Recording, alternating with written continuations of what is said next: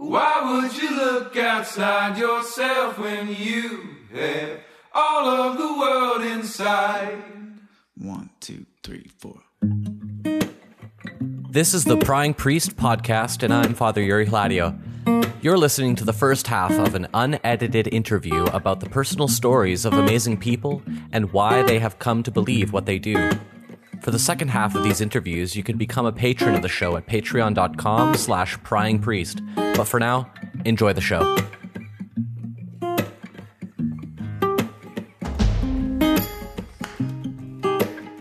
Welcome, Father Deacon Symeon Price, to the Prying Priest podcast.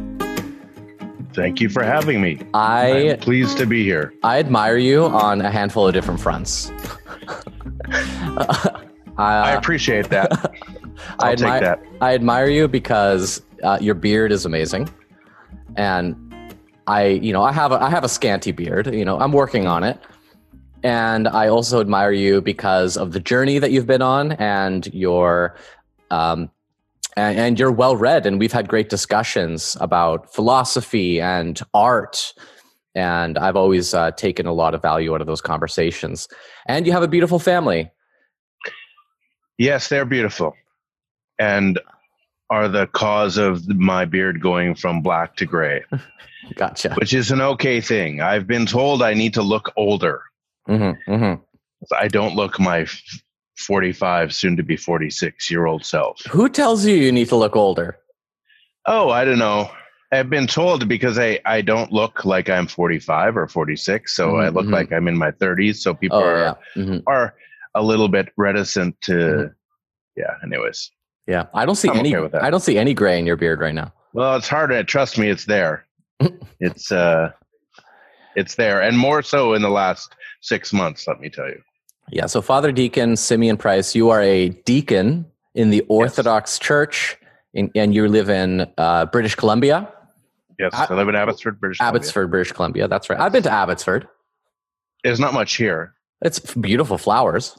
Yeah, yogurt has more culture than Abbotsford. Let me just say that. I've been to the International Friendship Garden in Abbotsford. Good for you. I haven't. Mm-hmm.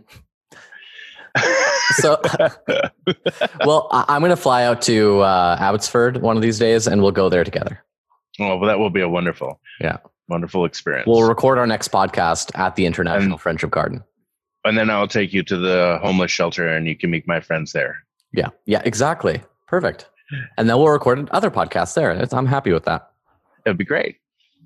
So we are currently doing this over Zoom. You are in Abbotsford, I'm in Hamilton, and you are in a coffee shop. There's like art on the wall. You're by a fireplace. Yes. What kind of coffee shop is this?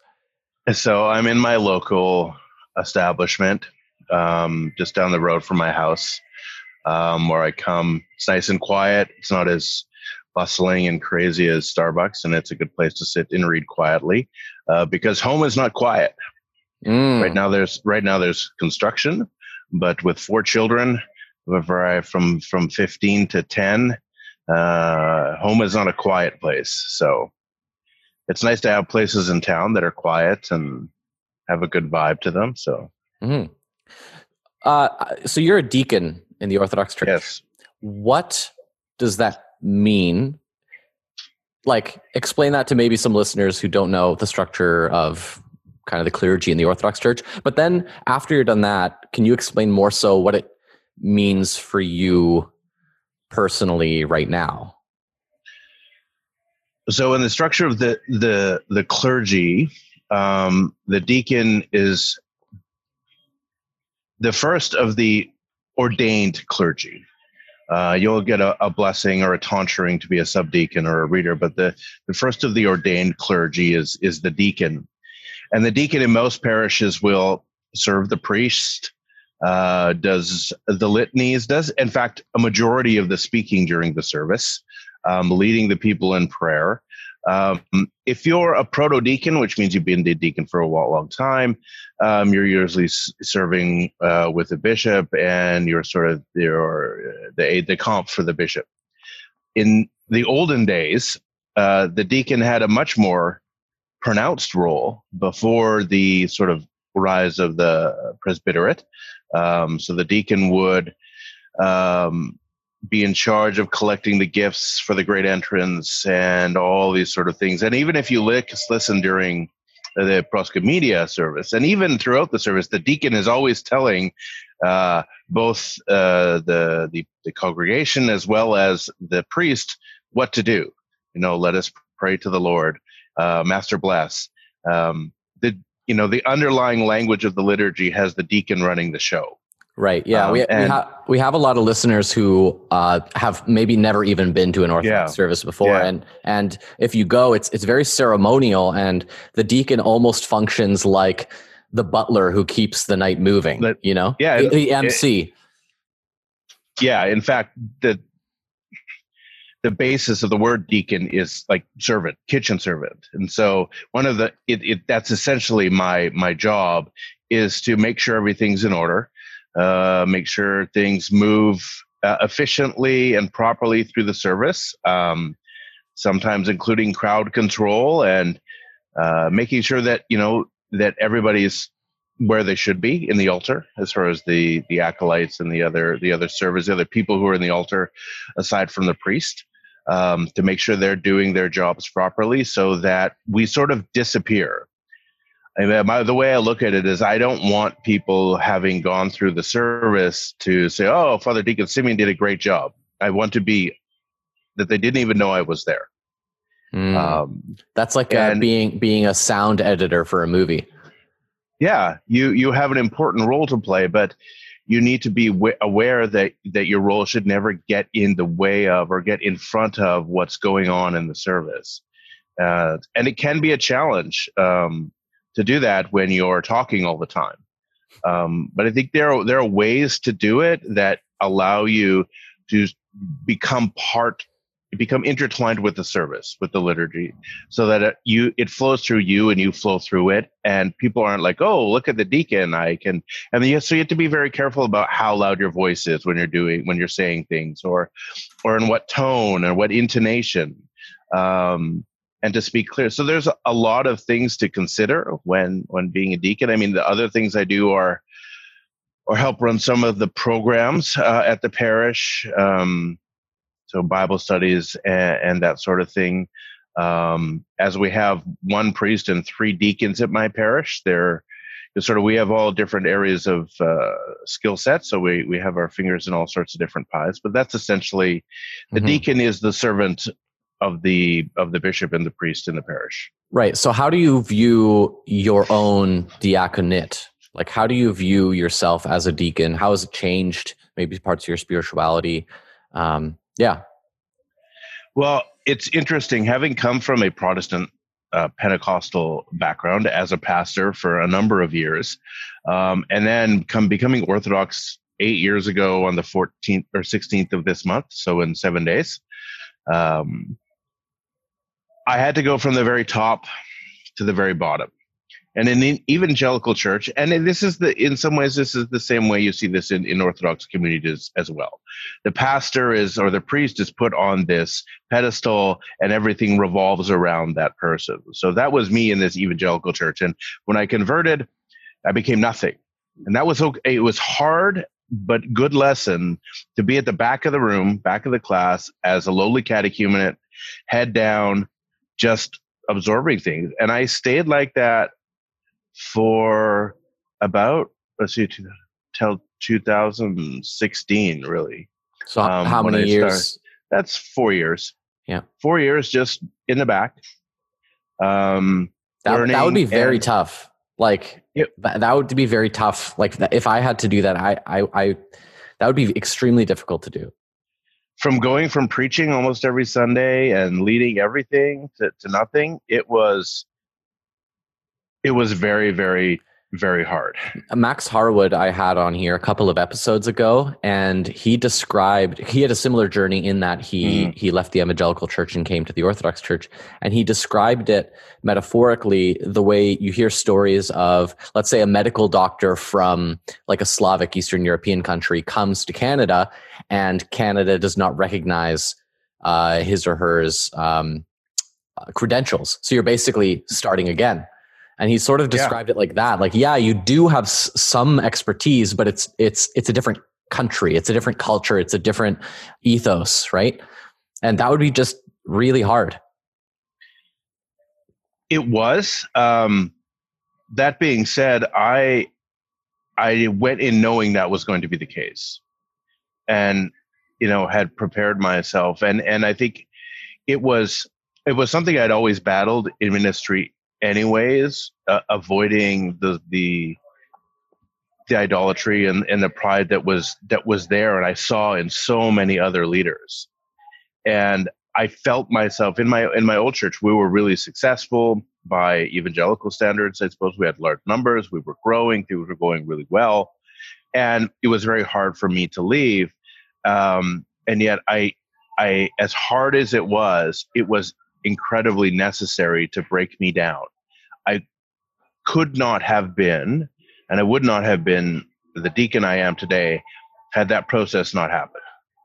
Because I simply would not have understood the difference between being in pastoral ministry in the evangelical church and serving as an ordained clergy person in the Orthodox Church. They are two distinct operations. They don't function the same. And I needed to learn that, and it took a long time, as it takes us a long time to really, is that adage that you don't really know a language until you start dreaming in it and speak, and it becomes your lingua franca. Even as much as I had read about Orthodoxy, it was not my first language. And it took a long time for me to start, the internal dialogue in my head to be Orthodox, that language in my head. And that time and that space and that quietness was necessary for that to happen. And that needed to happen in order to prepare me for the diaconate. You mentioned that it was tough to leave your charismatic church. Yes. Do you have like a couple of stories about that? Like how I guess part of that is also the story of like what you would call your conversion as well, right? Yeah.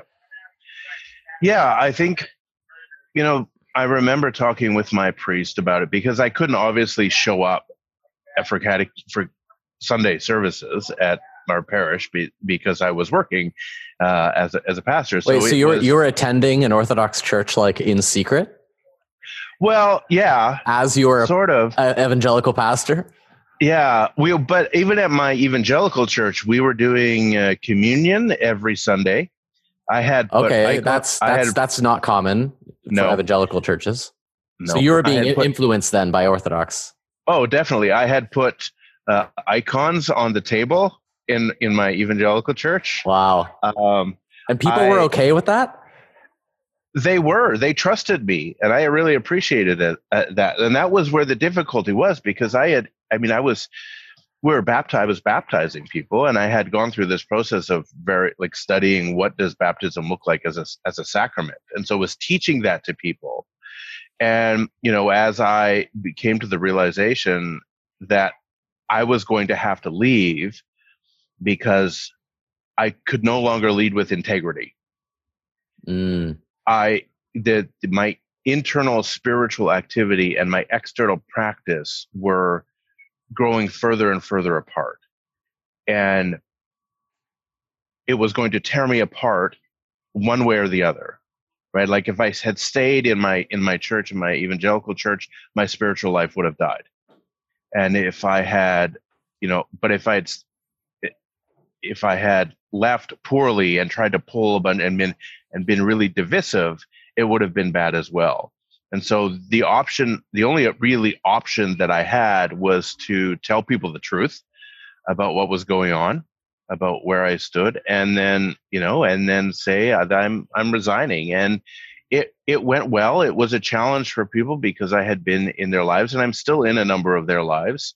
The hardest thing for me was the question of what about the baptisms that I performed? Because coming and then myself being rebaptized, and then having to sort of have people ask me, well, Father Deacon, you baptized me when you were this, and now you're saying, this is a different baptism. Like, what's going on here?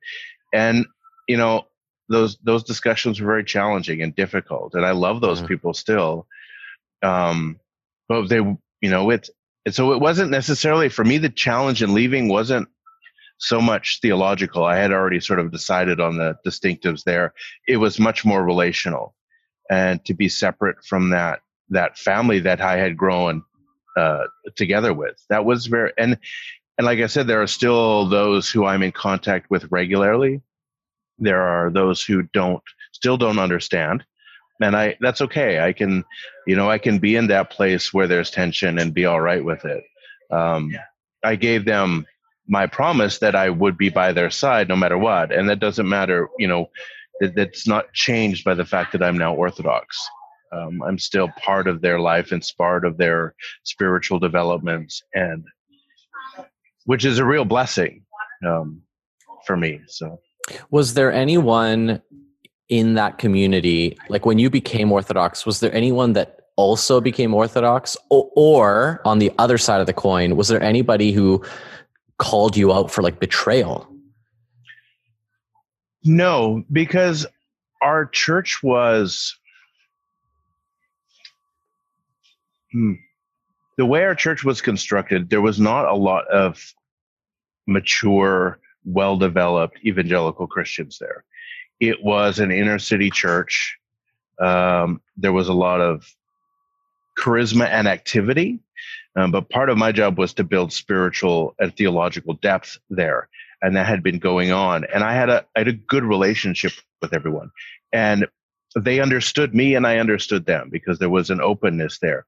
I didn't get any sort of blowback from anyone. I remember when one of my good friends came to our baptism and realized that he wasn't able to participate in the Eucharist, was offended and upset until I explained to him that we were doing two different things. And he sort of understood it. I mean, he's still a little reticent, but we're still friends and we see each other regularly, and I still speak into his life, and God has been gracious and compassionate in that the only real blowback that I got was from family rather than from my church family. So, what was your experience getting into ministry in the first place? Was there family did you have maybe pastors in the family, or was there any, what made you want to get into Christian ministry to begin with? Well, I didn't want to. I had no intention. I grew up in a fairly rigid Mennonite home, and never really accepted anything. Left home quite early on, later in my teenage 16, 17, became a chef, and had no inclination towards... You left home at 16? Yeah. I came back and forth. Okay. But is that normal for like the Mennonite community you were a part of? No. Oh, okay. No, it was not a pleasant separation. Okay. Say that. Like, did you run away from home? Or was it? No, I'm leaving, and that's that. I'm leaving. Okay. I can't do this. And then, I came back, and we, things. It was a very tumultuous relationship with my family, and because I had essentially, in their eyes at that point, abandoned God, and I was perfectly okay with that. So I had. So what was religion like at home? Religion at home was morality and behavior, right? Christians did certain things and didn't do a lot of things, right? Like, you only drank alcohol if you were a satanic, and it was a very rigid moral code, and a lot of discussion about sin and heaven and hell and I just didn't see any evidence of the gospel in the lives of the church that I was in and in my parents' lives. And I was just like, well, and then I started reading on my own and realized, well, there's this huge world of thought out there that has no time for this ridiculous peasant religious stuff. And I was like, I'm done. There's no evidence of the for God so loved the world in this place, so I'm done, and I walked away. I think I still had an attachment to the idea of God, but as some sort of disembodied force that, essentially just makes sure that gravity keeps going on and the sun keeps coming up. But as far as any personalism, no, I had no interest in it. Mm-hmm. And so I went off and made my way in the world. And you went off to become a cook? Chef. A chef. I'm sorry. Yeah. I have offended you. I was a cook for a while, and then I stopped being a cook and became a chef. That's what I meant. That's what I meant. Yeah. And that was, that those years are very formative in how I operate. Like, one of the things that is an abiding principle in my life is that 15 minutes early for anything is on time. Mm-hmm. And that's something I learned early on in the kitchen. So I'm early for everything, but I just think I'm on time, mm-hmm. which, I've learned over the years to not get that not everyone thinks like that, and it's okay. And I don't need to get, I have, being in the kitchen, you have, everything has to be 100% perfect all of the time. And that's what the expectation is. So you don't get praise for being perfect. You're expected to be perfect. Mm-hmm. And spending years in that really ingrained that. And then I have a very high expectation of myself. The problem is, and that's okay for me, the problem is that I had started placing those expectations on other people. And it took me a long time to sort of, realize I can't expect people to be like me. It's just not going to work. And I mean, that goes into those years spent quietly being a catechumen, right?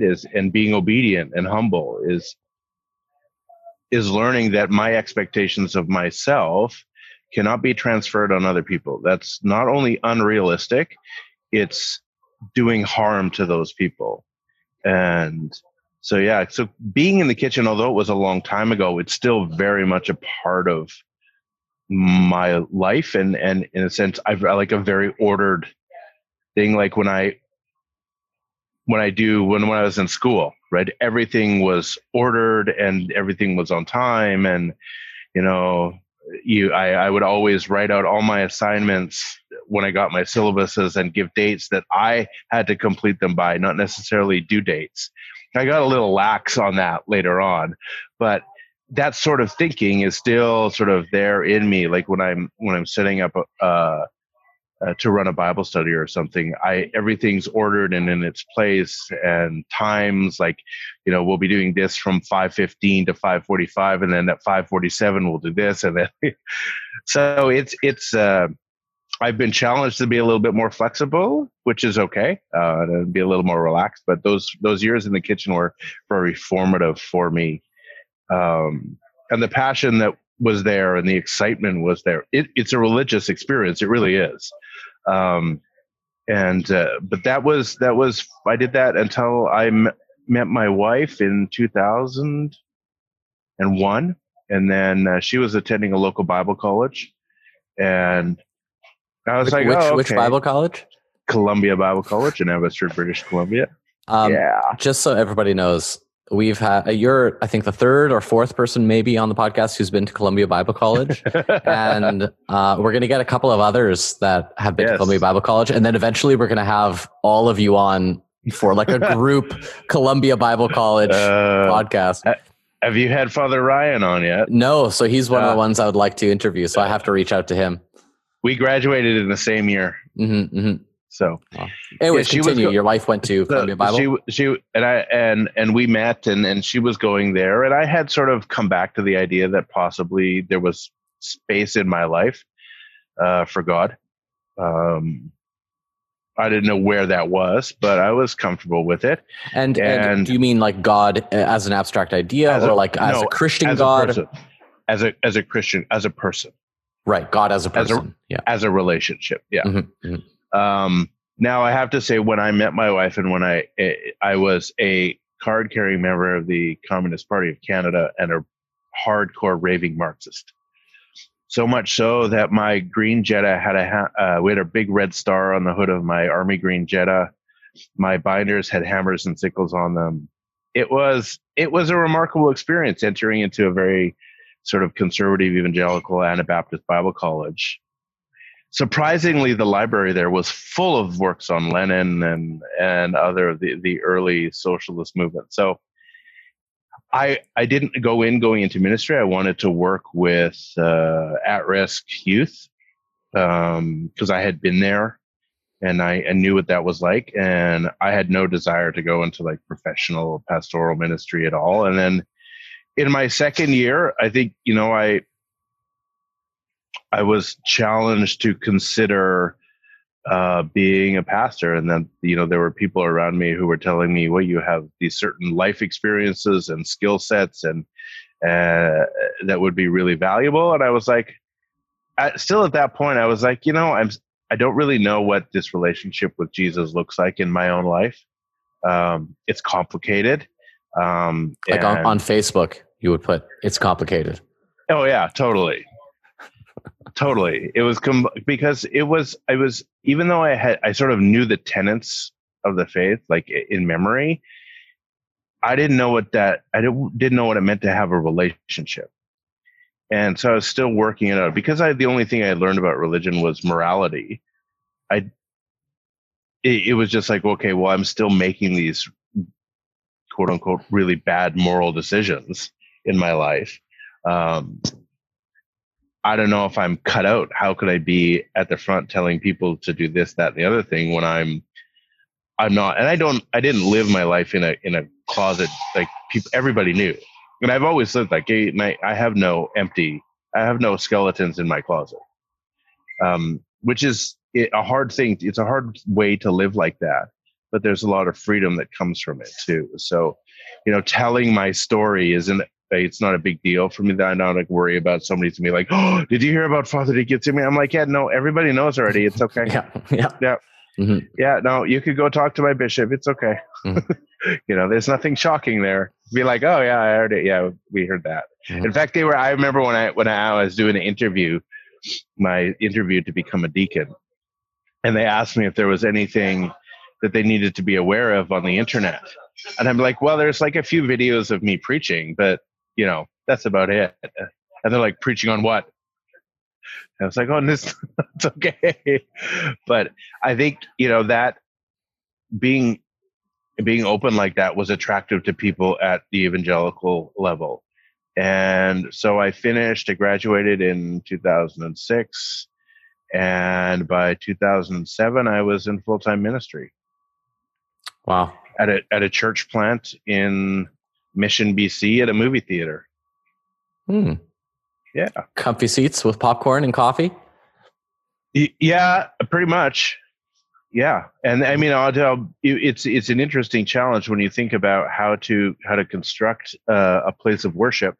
The theater was designed like a Greek or Roman amphitheater. So I'd be sitting there and I had read a lot of, I was feeling like, am I Socrates here? And, and I'm, corrupting the youth. And it was actually really difficult to get people to engage because they were sitting in comfy chairs, and it's a theater. So their brain tells them, right, when they enter that space, that building, because buildings matter, tells them I'm in a theater. They can't help but think that. And their brain tells them, you're in a theater here. You're here to get entertained. You're here to sit down and be served and watch this thing go on and then leave. And we were never actually able to overcome that. Even though we tried all sorts of different things, we were never able to overcome that mindset of the people there. And it presented a very difficult challenge. In fact, after I had left, the church had to move out of the theater. And because so much of the identity of the church was attached to that theater experience, when they moved, the church eventually sort of faded away, joined another community, and doesn't exist anymore. So, starting a church, starting an evangelical community, and is a very interesting experience. There's a little bit of marketing.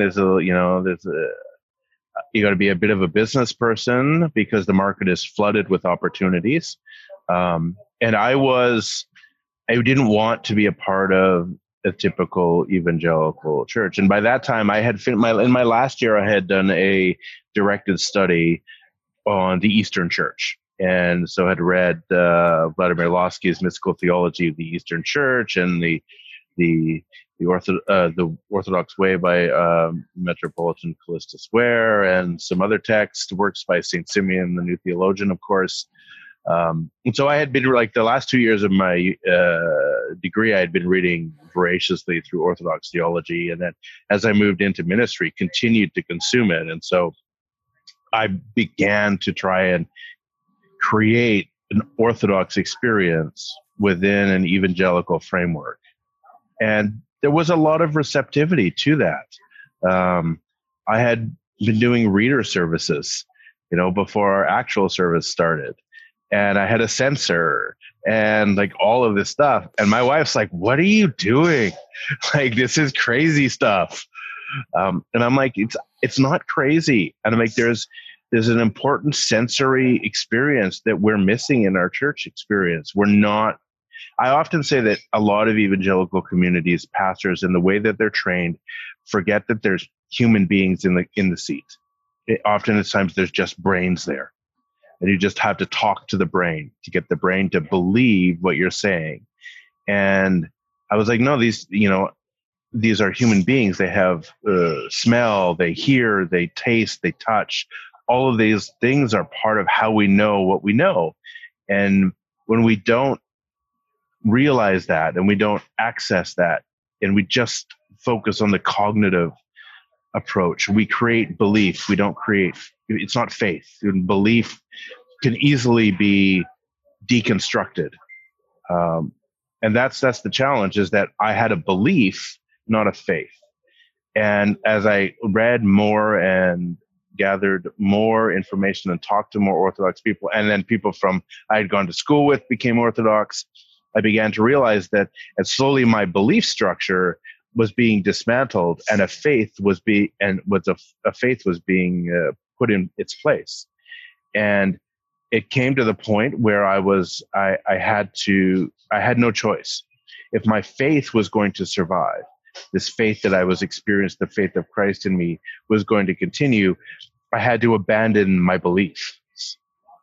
And I was patient, waited for my wife, and we talked things through, and it took a while, but eventually, she found her way too, and I was still reticent about leaving. And my priest said to me, just remember that as Moses stands on the Red Sea and the waves part, he doesn't go, "Oh, I wonder."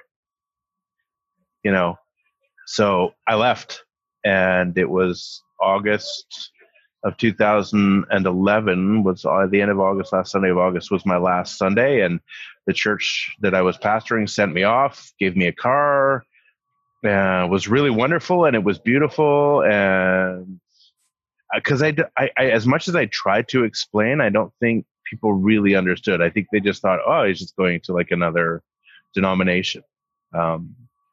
So yeah, and then we came to St. Herman's in 2011 and spent a year as a catechumen. And then I don't know if this was, I'm not one to say that God orchestrates specific instances of suffering to sort of help people along, let's say.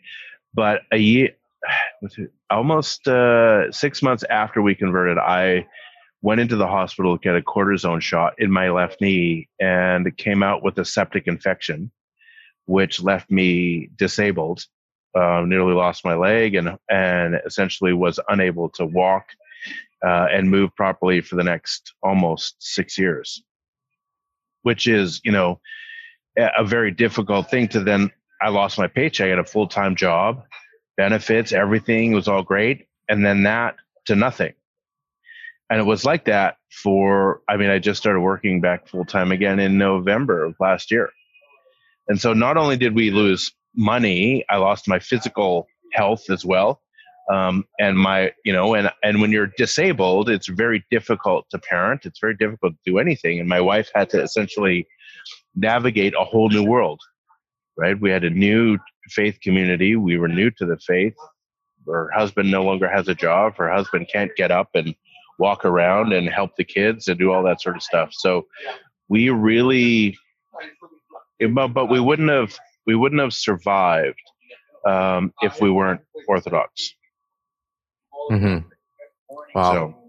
So I want to go back in time a little bit, because I want to get into maybe some of the actual like narratives of your life around conversion. yeah. And I'm wondering, was there a time when you were at Columbia Bible College? So you said you came into school thinking there might be a place again for a personal God and for Jesus Christ. Was there a moment where you had like a being born again or accepting Jesus into your heart moment around then at all? Or was it just a slow, okay, yeah, this is a thing now? It was this. Yeah, it was a courtship. Mm-hmm. It wasn't like it wasn't like a Shazam moment. I mean, I've had a Shazam moment, so I know what it's like, but it wasn't. Mm-hmm. It wasn't like that at all. It was a slow sort of building, trusting process. And I appreciate the space that I was in, like at Columbia Bible College, that there was no forcing of some sort of particular ideology necessarily, nor there was a lot of freedom there, and I appreciated that. I mean, it's probably why you have so many Orthodox people coming out of there. I mean, I think it boils down to 3 specific professors, but still the environment there at that time allowed me to grow in my relationship with Christ, because I don't think I was never abandoned. God was always present. It was just, was I willing to listen? And was I willing to open up myself to Christ? And that happened through my wife and her prayers, and through me sort of slowly realizing that God, my parents and their church may have rejected me. That rejection did not go all the way to the top. And I could still be who I was and who I am within the Christian community. And once I had accepted that and was okay with that, then I think my relationship with Christ deepened ever more and became, more and more faith and less belief. What about when you were becoming Orthodox? Was it just because you started reading and because you started going to services that slowly over time you were just kind of converted to that way of worship and that way of life and that faith? Or did you have any kind of singular moments on the way? For me, because when I had started Columbia Bible College, I had come in with a lot of background in philosophy, a lot of reading, on a variety of ways about what it means to be human and how human beings relate both to each other and to the divine. And I'd always had an issue with the sort of evangelical or Protestant construct of the human being and how a human being knows in the process, the epistemology they had, the anthropology they had. I was always sort of, there's an issue here with what I understand and what we've read about human beings. And so I read, I think it was in my second year, maybe in a church history class, I had to do a biography. And out of the blue, for no reason that I can figure out, chose St. Symeon the Neat Theologian out of a textbook, and surprisingly found his works in the CBC library. So that was like, if I look back on it, that's like the moment. Now I'm like, okay, that was the moment when St. Symeon the New Theologian was like, okay, Christ, let's get this feller. And I read his works, and I had a lot of, poetry had been a big part of my life for a long time as well. And so there was this attachment there to the aesthetic of writing theological poetry, which I found I was sucked into that environment. And then as I read more and more resonated with me about, well, this is what Christians should and need to think and understand about what it means to be a human being and our relationship with God. There's something it makes sense to me both intellectually and spiritually. There was a harmony there that was sort of overwhelmed the dissonance that I was currently in at CBC. and I appreciated that. One of my profs, who was in charge of the worship or music program, was a classically trained musician. So he talked a lot about harmony in theology. And what I was feeling at CBC for a long time was dissonance. And when I started reading the work of the church fathers and even contemporary Orthodox theologian, I heard the harmony of faith. And it was really attractive. I liked that sound. It resonated with me. I had been in dissonance for so long that the comfort of that place was rapturous. And I couldn't stop myself from just continuing to go, deeper and deeper and deeper. Mm-hmm. So it was, as I look back on it, that moment of realizing that there has been, is, and will be this faith community that speaks my language was remarkable. And it was a joy to discover. The hard part was realizing that I started reading and doing all this sort of stuff. And you still had not come to the realization that there needed to be a harmony between my interior life and my external practice. And that took a while, for that gap to show itself. I thought that I could sort of create an Orthodox theological environment within an evangelical practice. It's not possible. You can't have, without the practice, without the community, without the Eucharist, the theology is just intellect. It's not therapeutic, nor will it save you.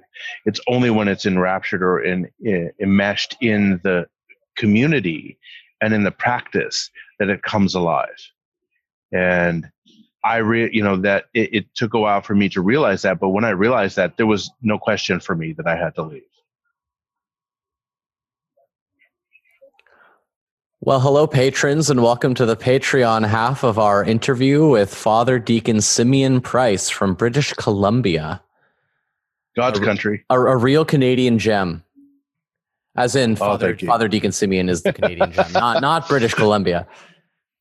I want to ask maybe some questions about other religions / philosophies that you've encountered. Sure. In the Patreon half, we can be a bit more open. As of the time of this recording, we have 7 patrons. So, okay. Yeah, I'm wondering, you have obviously read a lot of philosophy. You've read a lot of theology. What other religions, let's put it that way, would you say have like a level of attractiveness for you? And maybe what other religions just don't? Like, there's something about it. It's just like, you know what? That's not what I'm into, or that's not what is appealing to my intellect or to my heart. If I'm going to be blunt, none. Interesting. No. Okay. I have a good friend I have 2 good friends who are one really deep into Buddhism, mm-hmm. one really deep into Hinduism. They're my good friends. There is nothing attractive there for me. I think part of it is very self-oriented, which I don't find attractive at all. And they're, so no, there's like, I've just, what's more attractive to me is certain philosophical approaches to life. So I've always been very attracted to existentialism, if it's even a particular frame type of philosophy. But I enjoy existentialist writings from Camus and Sartre and that sort of stuff. I appreciate destructuralist philosophy, Deleuze and Derrida, which is supposed to be called postmodernism. There's something quite refreshing about the way that they attempt to dismantle some of the archetypes that have imprisoned people in our modern context, to dismantle some of the economic frameworks, to reveal the person. Like my search is, I'm attracted to things that really try and answer the question, what is a person? What is a human being? And how do you become a better human being? And so, for instance, in psychology, oftentimes you'll have the psychologies and psychological theories will give you all of the things you need to know to discern what is a poorly functioning human being. But very, very few, if any, save what I've read, one person, which is Jung, will describe what a healthy human being is. And Jung's idea of healthy human being is a fully individuated, self-aware, fully conscious being, which is exactly what theosis is all about, is dismantling the quote-unquote the passions or the subconscious to unify our body, mind, and soul into a single experience.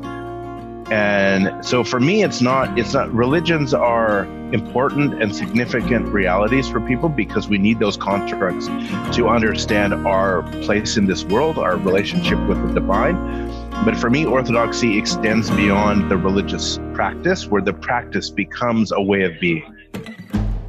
If you'd like to listen to the second half of this interview, you can head over to patreon.com/pryingpriest. Your support is what makes this podcast possible. Thanks for listening. Say, why would you look outside yourself when you have all of the world inside?